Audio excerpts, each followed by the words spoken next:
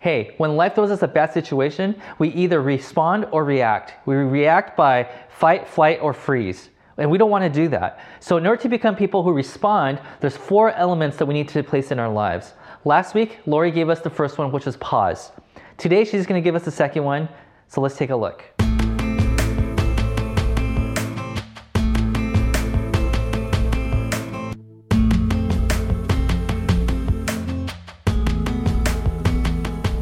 Good morning, Westlight.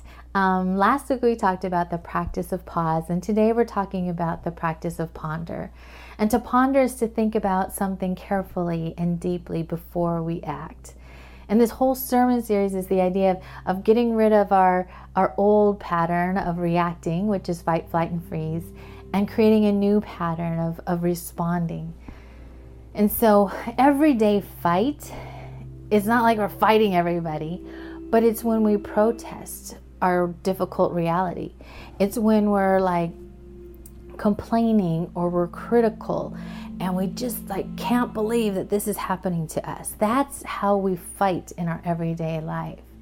And it's when we try to maybe be perfect, or when we try to do things or achieve things or control things or anything that brings us comfort and help us feel like we have some kind of control in our chaotic world.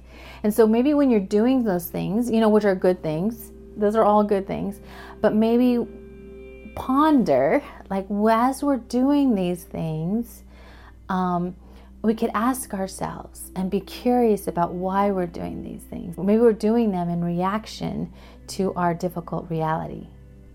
Oh, looks like pause and ponder, Marie Kondo style. Ha ha ha. So, everyday fight looks like ignoring or minimizing or rationalizing, telling ourselves, well, our situation, our difficult reality isn't as bad as Joe down the street. He has it way worse, so I can't complain. And we minimize and rationalize what we're going through. And that's our way of flight, where we kind of don't want to deal with it, and so we're running away from it and we're focusing our attention on something else. It might be shopping or drinking or going on social media. Like we're going to turn to something that's going to bring us comfort so we don't have to think or deal with the difficult reality that's come our way. And so not that those things are bad, but when we're doing those things, maybe we could ask ourselves like, hey, am I doing this because I'm reacting to a difficult reality? Hi, Lori. How's the pause and ponder going now? Good. Looks to me like you're pausing between bites to ponder how good it is. So everyday freeze is like not being able to do anything. It's those times when we just want to curl up in a ball and not deal with the world. And maybe we might isolate ourselves. We just take a time out from the world for a day or two, or maybe a week or a month or 6 months or 9 months, like when we think of COVID. But it is just kind of like making ourselves small, diminishing who we are and what we want, and just giving into the difficult reality and letting it win. And so maybe in those times when you feel like, man, I just want to like not do anything, or I can't do anything, like sometimes we need those times. Like we need that space, that time out from life. But if we're doing it for a prolonged period of time, maybe consistently, then we could ask ourselves, like, be curious about, am I feeling this need to be alone and to isolate because I'm reacting to a difficult reality in my life?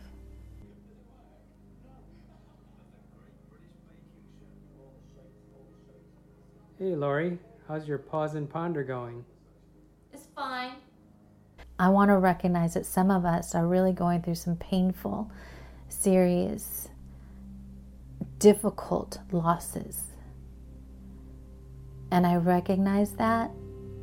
And I think that sometimes maybe responding to our pain by seeing a pastor, a safe person like a spiritual director or a therapist, can be one of the best gifts that we can give to ourselves, that there's no pain that's too small or too large for help. So we have an example of pause and ponder in Scripture, and it's in the book of Nehemiah. Now, Nehemiah was an Israelite, but he worked for the Persian king Artaxerxes. He was his cupbearer. He was very close to the king. And they didn't have social media back then. So his brother came to visit him and told him about the suffering of Israel and about the wall being broken and the gates being burned down. And Nehemiah's response is just crying. He was weeping for his people, and he prayed urgently to God. And he was so upset. It was like someone close to him had passed away. And so he goes to work the next day, and even the king notices that he's depressed, and he's like, Nehemiah, what's going on? And so Nehemiah explains how his heart is broken. And the king immediately, he's like, okay, here are your papers. I release you from exile. Go back to Jerusalem. And here's some resources, and do whatever you need to do to fix the wall. So let's read Nehemiah 2:11 through 16. So I came to Jerusalem and was there for 3 days. Then I got up during the night, I and a few men with me. I told no one what my God had put into my heart to do for Jerusalem. The only animal I took was the animal I rode. I went out by night by the valley gate, past the dragon's spring, and to the dung gate. And I inspected the walls of Jerusalem that had been broken down, and its gates had been destroyed by fire. Then I went on to the fountain gate and to the king's pool, but there was no place for the animal I was riding to continue. So I went up by the way of the valley by the night and inspected the wall. Then I turned back and entered the valley gate, and so returned. And the officials did not know where I had gone or what I was doing. I had not yet told the Jews, the priests, the nobles, the officials, and the rest that were there to do the work. And so Nehemiah, he paused and he pondered before he started doing the work. He could have just been, oh my gosh, I got to fix this. My people, the people are suffering. I got to go in and fix it and make everybody happy again. And he could have just run in there, and he probably would have experienced more opposition than he already did, and have created more problems. But instead of reacting, he responds, and he takes inventory of what the reality that needs to be, the reality of where he finds himself. And it's not pretty. He goes at night to avoid the opposition, and he inspects the wall. And I can just imagine how devastating that is, to see what was once so majestic and beautiful and honored and revered, to see it broken and burned down. That it's not pretty, and it's not easy, and it's very difficult. And I love how he enters through the valley gate, right? And he goes past the dragon spring into the dung gate. And we can imagine what the dung gate is. It's where they would take the refuse and dump it out there, which we're like, okay, that's important. It's an important part of human nature and what we do. But for the Israel's cleansing rituals, that was very important, as well as the natural importance of it. And then he goes around to the fountain gate and the king's pool, and that's where there was a tunnel where water emerged from the ground, and so water sources were very important.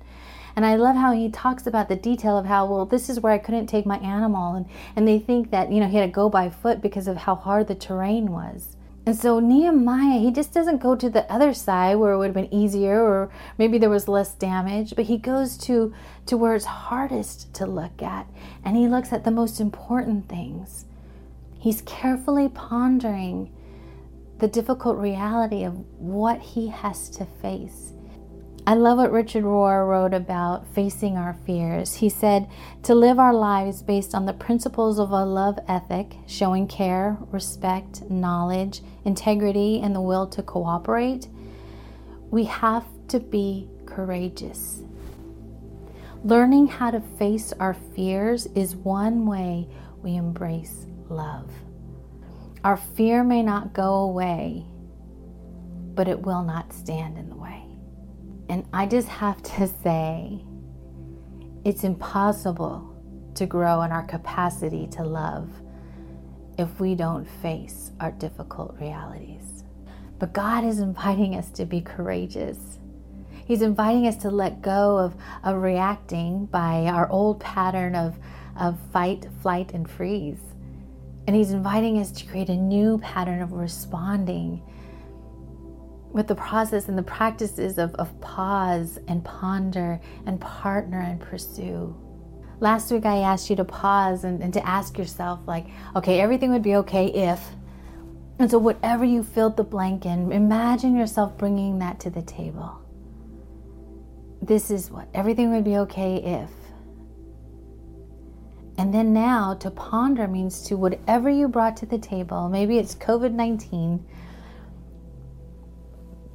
be curious about it. Notice how it's affected your life. Notice ways, that you didn't really think about, but you can rejoice and praise God and be grateful to God and what gifts He's brought in the midst of our difficult reality. But maybe as you imagine COVID-19 on the table, you see kind of the pain that you need to reflect on, and maybe to dig deeper in and to ask more questions. Ask yourself, one, where do we need to rejoice and where do we need to reflect? Notice how you're feeling, and then ask yourself, three, like, have we felt these feelings before? So practicing pause and ponder is not easy. And to be honest, it could take days or weeks. That whatever we bring to the table and to think deeply on it, it does take time, and it's uncomfortable. And it's painful. And we have to get more comfortable with the discomfort. It's hard. And it takes courage. But if we can incorporate some kind of these practices into our routine, and maybe you're very disciplined and you could schedule it in your calendar and be like, okay, every night before I go to bed, I'm going to take time to pause and ponder and think about the difficult realities that I faced during the day, and where did I go to my old pattern? Why was I stuck on Reddit for 2 hours? Or maybe you could rejoice and be like, wow, I felt myself wanting to clean and organize, but I stopped and thought, okay, well, what is this? What's driving this? But for me, I am so unstructured and so impulsive that I need to set up structure outside of myself to do this. And so I have like weekly and monthly calls that keep me accountable and create the structure I need, so I do take time to pause and ponder. So whatever works for you.